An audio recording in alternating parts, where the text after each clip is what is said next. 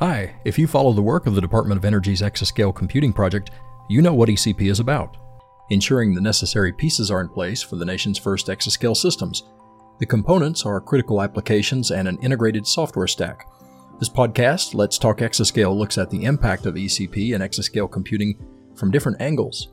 I'm your host, Scott Gibson. Bronson Messer has an up-close expert perspective on computer modeling and simulation for advancing science. He is a distinguished scientist and director of science at the Oak Ridge Leadership Computing Facility, or OLCF.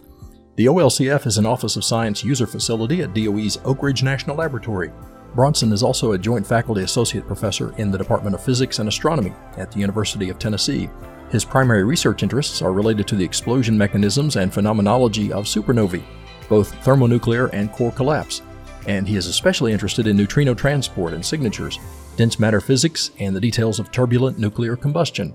The OLCF houses Frontier, the world's only exascale computer and the fastest in the world at 1.1 exaflops. I talked to Bronson on December 7th. His role as the OLCF's Director of Science is ideal for someone who is passionate about science. Right. So the Director of Science is an interesting position. It's actually terrific for a bit of a science junkie like me.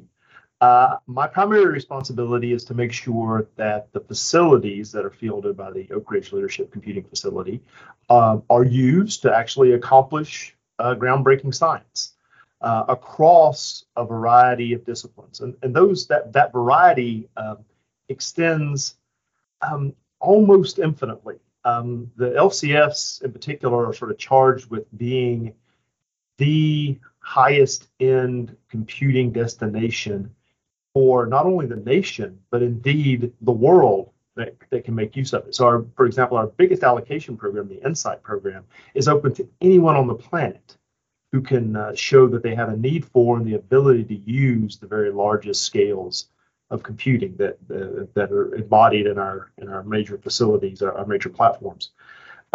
So that sort of Catholic purview, which I think is sort of unique to supercomputing, it gives me a lot of opportunities to learn a lot at more than just pedestrian level about a lot of different kinds of science. And part and parcel of that is also learning about the culture of scientists from discipline to discipline, which is quite different in a lot of cases. And so that's been fun as well.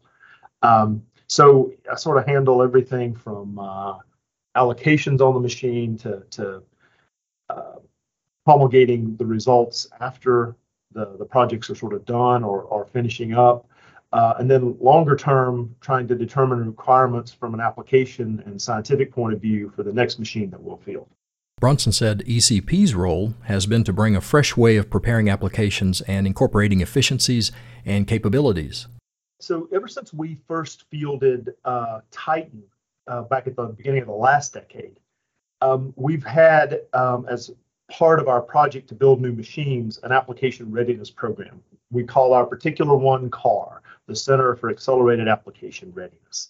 I always make this pun, and I don't apologize for it. CAR is our vehicle for ensuring application readiness. In a lot of ways, ECP is sort of like CAR, but on steroids. So ECP has allowed us has allowed a lot of teams to be able to take a completely fresh new look at the way they're actually doing what they're doing and the codes that they've been working on. They've had a nice long runway and a substantial amount of support to be able to do that. And because of that, we're going to have codes running on the exascale platforms that will have efficiencies and capabilities, I think the likes of which we haven't seen before compared to the previous generation. We had a good big jump when we first did hybrid CPU GPU computing with Titan. We saw another good-sized jump when we went to Summit, when we really increased the total number of GPUs per node. But moving to Frontier, where there are significant architectural and hardware differences that are going to help. A lot more GPU memory, for example, and a lot more nodes. But I think that ECP has really catalyzed what always wins when it comes to new codes and getting new insights, and that's algorithms and implementations. It's really the software that's going to buy you the biggest gains. And I think ECP has sort of made that manifest in a big way. What about entering the exascale era is most exciting to Bronson Messer? one of the beauties of supercomputing to me, period, is just how applicable it is to all facets of human inquiry. And I think that the variety of ECP applications and software projects sort of speak to that. I think there's going to be, I think writ large though, that the ability to do simulations with a sort of base level of physical fidelity, sort of a base level of believability, of predictability, and be able to do those simulations of what I would call human work timescales, something like a day or overnight or a few hours, right? Instead of, for example, weeks. There are lots of multi-physics simulations, for example, that have required weeks of running even on the largest supercomputers. The ability to do those kind of simulations, but do it on a human sort of, I can keep what I'm working on in my head sort of caching timescale is huge to make real scientific progress. Good examples of this will be, in engineering kind of studies that we see in the wind energy projects as part of ECP, other engineering projects where engineers who do multi-physics simulations, which is a good part of the portfolio of ECP, really do want that sort of design cycle to happen on partial day sort of timescales. But they also need to have physical fidelity that sort of backs that up. Same thing with, for example, climate modeling. You of course have to have weather and climate modeling that runs faster than the weather actually happens if you want to be able to make predictions. And that's the kind of thing they're looking at. There are a variety of other things. My personal interest is in stellar astrophysics, and the ExoStar project is really going to make it so that we can do some of the most intensive multi-physics simulations, but be able to do them in a reasonable amount of time, and therefore not have to do it for a single star, but be able to do it for classes of stars. And that's really important because that's really where all the elements that make us come from, not just from single stars, but from a whole ensemble of those stars, and to be able to do that. So shortening the time to solution, increasing the physical fidelity of what's going on. And at exascale, it really has raised that minimum level of physical fidelity for everyone to a point where you can really talk about quantitative predictability. That is, being able to make a prediction and put a number to it and expect maybe to be able to measure it later and verify it. That's to me, that's one of the most exciting things. Discussions about supercomputing and modeling and simulation often reference the importance of the relationship between those things and experimentation. What's a reasonable description of that relationship? So modeling and simulation, thanks. This is a great question, and I've thought about it quite a bit recently, as a matter of fact. So there's a whole other community, our cousins over in large-scale data analysis, data science, using machine learning techniques for data that's obtained through other methods. They're experimentalists, but folks who do modeling and simulation, for the most part, in every community are thought of as theorists.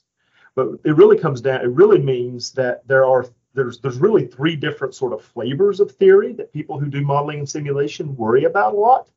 One is what I would call the ones that have direct, immediate ties to experiment. So I want to be able to, for example, go up to a beamline at SNS, put a sample in the way of the beamline, get a measurement, and then do a molecular dynamics simulation to see what measurement I should do next, or be able to explain the result I just got. So something that's very tightly coupled to the experiment. That's going to be enabled by Exascale because we'll be able to do those simulations at, again, the requisite fidelity, good enough that you'll be able to provide constructive feedback and take really advantage of that experimental time. There's another kind of theory that people do through modeling and simulation that you still are looking to get the right answer. You still have to match physical reality as measured through experiment, because otherwise you're just playing a video game. But the connection is a little bit more distinct. And the reason the connection is more distinct, more distant, is that the theory is about trying to understand fundamentally what's going on. So, molecular dynamics is a shortcut. That's molecular dynamics is not really what's going on in a molecule. It's an approximation to what's actually going on. There's now quantum theory is coming in and being sort of joined with molecular dynamics, but at zeroth order, molecular dynamics is strictly Newtonian. So that's not really what stuff does. But it's a really, really good approximation and a really good and useful approximation. Other kinds of theory, you want to be able to predict from first principles what's going to happen because you want to understand what's actually going on. A good example of that would be nuclear physics. Lattice QCD, for example, that you can explain a lot of high energy physics events without having to resort to lattice QCD. But actually, if you want to understand what's going on, you need to understand it at that level. And then the third kind is a kind of simulation that I mentioned earlier, which is multi-physics simulation. Again, you want to get the right answer, but you could never do an experiment. I can't blow up a star, right? I don't want to crash 14 planes to be able to get a final answer. I can do some limited experimental investigations, but really what I want to do is be able to predict the behavior of singleton, highly exotic, non-controllable observations. And that's yet another flavor. So in all those different cases, there's a direct tie to experiment, but it sort of depends on what kind of theory you're doing, how close that tie is. But ECP actually sort of embodies all three of those kinds of modeling and simulation. We turned our attention to computer hardware and architecture and considered the future. So I think it's becoming more and more evident that the primary constraint is power. And we've known this for a long time. In fact, that's a huge part, maybe even the primary reason that we went to GPU computing, hybrid CPU, GPU computing, is to keep the power costs at least as small as we could possibly get them. And basically those kind of power savings that we realized through GPUs that's what has allowed us to achieve the exascale. That's not going to go away. And in fact, it may become more acute in the near future because, for the bulk of my career, it's been said that Moore's law is dead. And for the bulk of my career, that's not been true. I think it might finally be true. Finally. And so the gains that we get in just pure, unadulterated processing speed will probably be modest in the coming years compared to what we've seen in the past half decade to a decade. So what does that leave? Well, it leaves something pretty important, actually. What it means is I want to be able to do things fast. So if I can't do things a lot faster, as a scientist, what would I want to do? Well, maybe I want to do things better. I want to be able to get a better physical fidelity. What that usually means is memory, more and more memory in machines. Here's the downside to that. The most power-hungry part of a big computer is the memory. It costs 10 times as much to move an operand from memory to a register on a GPU than it does to actually operate on it. So then we run into the memory, to this power wall again, this question of how much energy we're going to use. So I'm hoping, and I think there's reason to be optimistic, that there'll be innovations in memory technologies that will allow us to be able to add considerable amounts of memory to future machines and increase their utility for science that way. We'll also get boosts in speed. We'll get boosts in scalability, I think, as well. We'll be able to build some bigger machines, but we really need to attack the power problem from a memory standpoint because memory is so important. How about the convergence of HPC and artificial intelligence and machine learning applications? What is that going to produce? I think we're already seeing how that's happening, and it is the way I say it typically is that AI and machine learning techniques they're suffusing the whole workflow from the beginning all the way to the end. They're everywhere. A decade ago, we talked a lot about a distinction between modeling and simulation and what was called data science. There was a great quote I heard from Thomas Schultes one time where he gave a whole talk about data science, and he kicked the talk off with, as far as he said, I've been researching this and I've been thinking about it for quite a while, and as best I can tell, doing data science is just doing science. And I think there's more than just a kernel of truth to that. So regardless of whether or not the data comes from sensors or experiment or from simulation and modeling, I think the ability to glean insight from those data, that's what scientists really do. And I think AI and ML for scientists is going to be probably into a handful of buckets. On the front end, it'll be being able to do what I call design of experiments. That is, given the whole set of parameters that I could possibly study with a large number of simulations, I use AI and ML to tell me where I should walk in that parameter space first to try to get the best set of answers. Then during the runs themselves, there's a lot, especially, for example, in multiphysics simulations, there's a lot of places where I can use surrogate models, for example, to replace what are called subgrid models in some multiphysics. So to stand in for physics and physical processes that I can't resolve with my simulation code. Then at the end, AI and ML is going to shine, right? Because being able to look at large data sets that are produced by very large simulations and modeling runs and be able to help a scientist discern what's actually there is going to be the really interesting thing, right? And there's a ton of tools that can be brought to bear that are used in lots of different fields, right? But importantly, we're not so interested, I think, in the kind of AI and ML implementations and algorithms that, for example, allow us to tell somebody, if you buy a vacuum cleaner, to suggest they buy some bags to go along with it. That's not quite the same kind of flavor that we want. But there's enough places that we're going to stick it in the workflow. I think it's going to be from soup to nuts. The whole enterprise is going to be sort of suffused throughout by this. I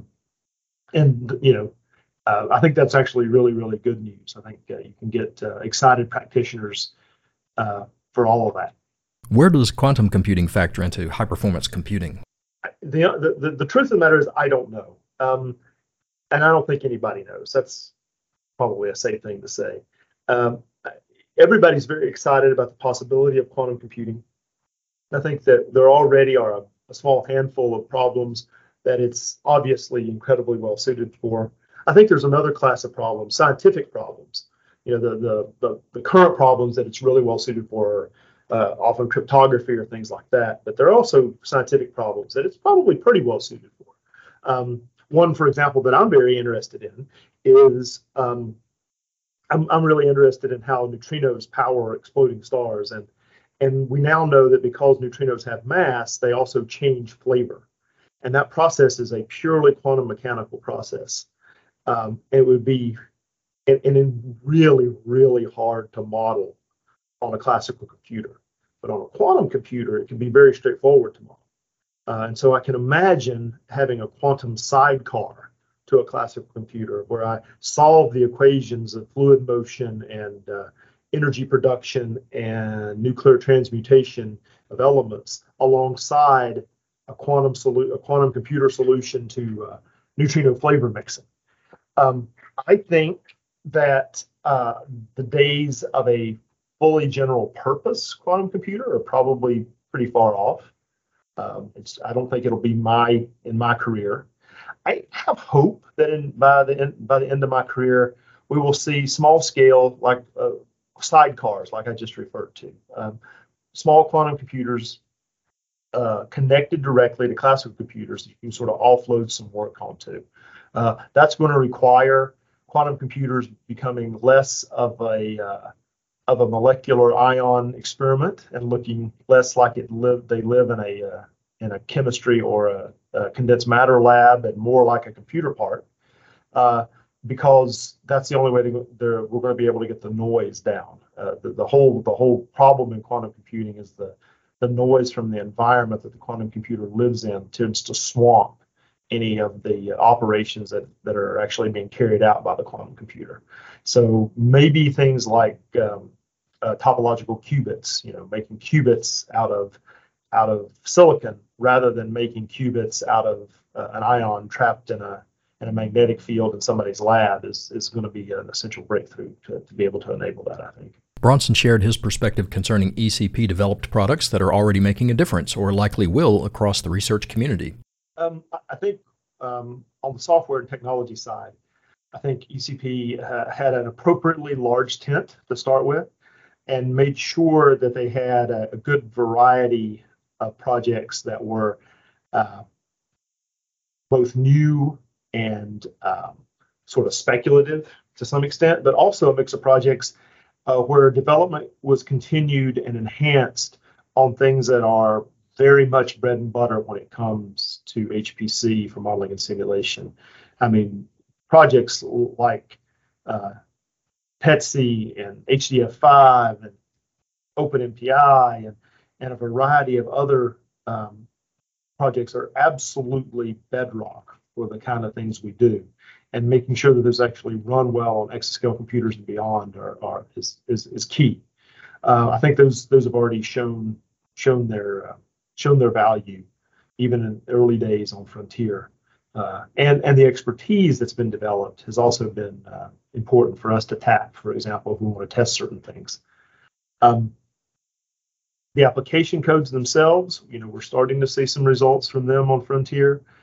We've had a handful of ECP application development teams try their hand at Frontier. A couple have already got preliminary numbers that indicate that their figures of merit have increased by the requisite amount, and they're very excited to be able to carry out longer term big scientific runs with those codes. I think that the real legacy of ECP is going to be sort of encased in those application codes that to some extent we hope have been future proofed, and they've certainly been re-engineered to a place where they should be extensible in the future. So thinking about code management, scientific code development, scientific software engineering, I think is also a major legacy of ECP. What exciting things are on the horizon for the Frontier machine in 2023? In the new year, I think one of the most important and exciting things will be full production runs using ECP application codes to be able to attack scientific problems that haven't been attacked before.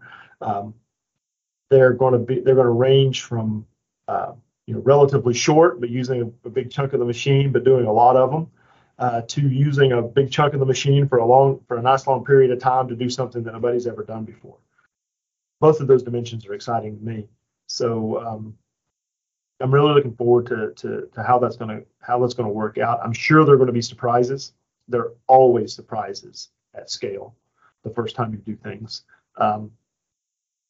And I don't think this will be any different in flavor, if you will, than our previous experience, and maybe even richer. And an overview of what's going to be possible on Frontier. What will be the first apps to run? Yeah, so I don't know about first up, but we are going to be able to do, for example, things like whole device modeling for fusion reactors.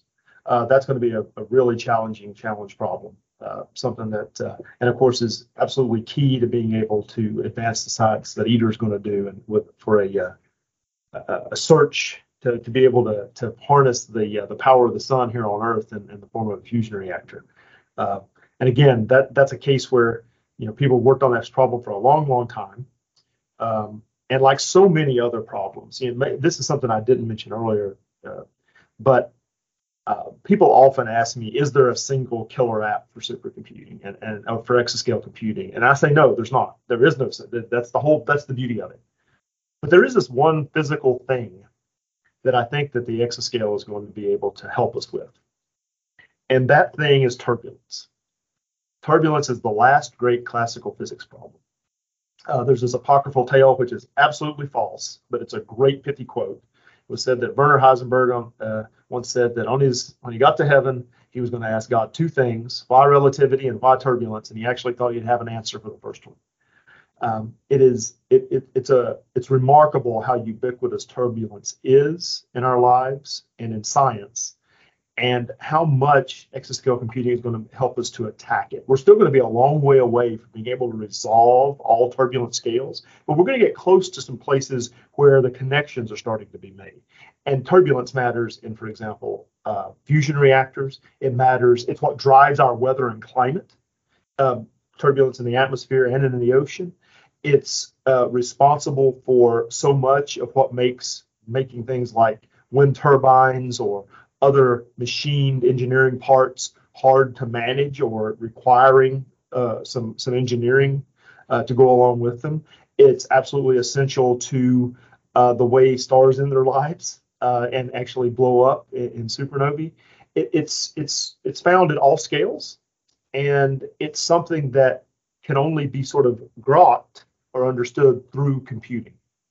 And that's why I think exascale computing and ECP codes are gonna really shine in that particular regard. So again, that includes whole device modeling for fusion reactions. I think we're going to be able to do models of the climate system at a level of fidelity we haven't been able to do before. I think we're going to be able to do fully coupled modeling of fission reactors as well at a level we haven't been able to do before, and which could really help with a renaissance of nuclear power in this country and in others. As we march towards a future where energy is going to become more and more important, it's still going to be a while before we get fusion energy. We probably still need to take a long look at fission as a possible source of energy, and having really reliable predictability for that kind of machinery is of course important. And I think Exascale allows us to do that by being able to sort of solve all at once all the pieces and parts that go into a fission reactor. I think we're also going to be able to see with the ExaSky project pretty early on what their addition to what's called baryonic matter is going to do. So, if you've ever seen one of these simulations of the so-called cosmic web, the way matter sort of clumps and forms clumps, what you're really looking at is a visualization of dark matter. You wouldn't actually be able to see that, right? And the over densities and the blobs are these so-called dark matter halos that quote unquote real matter fall into and form galaxies eventually. Well, the ExaSky project's actually adding that baryonic or non-dark matter that actually glows. They're adding that to their simulations, and they'll actually be able to trace where stuff that we actually see glow ends up. That kind of matter acts a little bit differently than dark matter. That's the whole point in some sense. So being able to do that all at once is going to be a big time advance as well. Our thanks to Bronson Messer for joining us on Let's Talk Exascale. And thank you for listening. Visit exascaleproject.org, subscribe to ECP's YouTube channel. Our handle is Exascale Computing Project. Additionally, follow ECP on Twitter at Exascale Project. ECP is a U.S. Department of Energy multi-lab collaboration to develop a capable and enduring exascale ecosystem for the nation.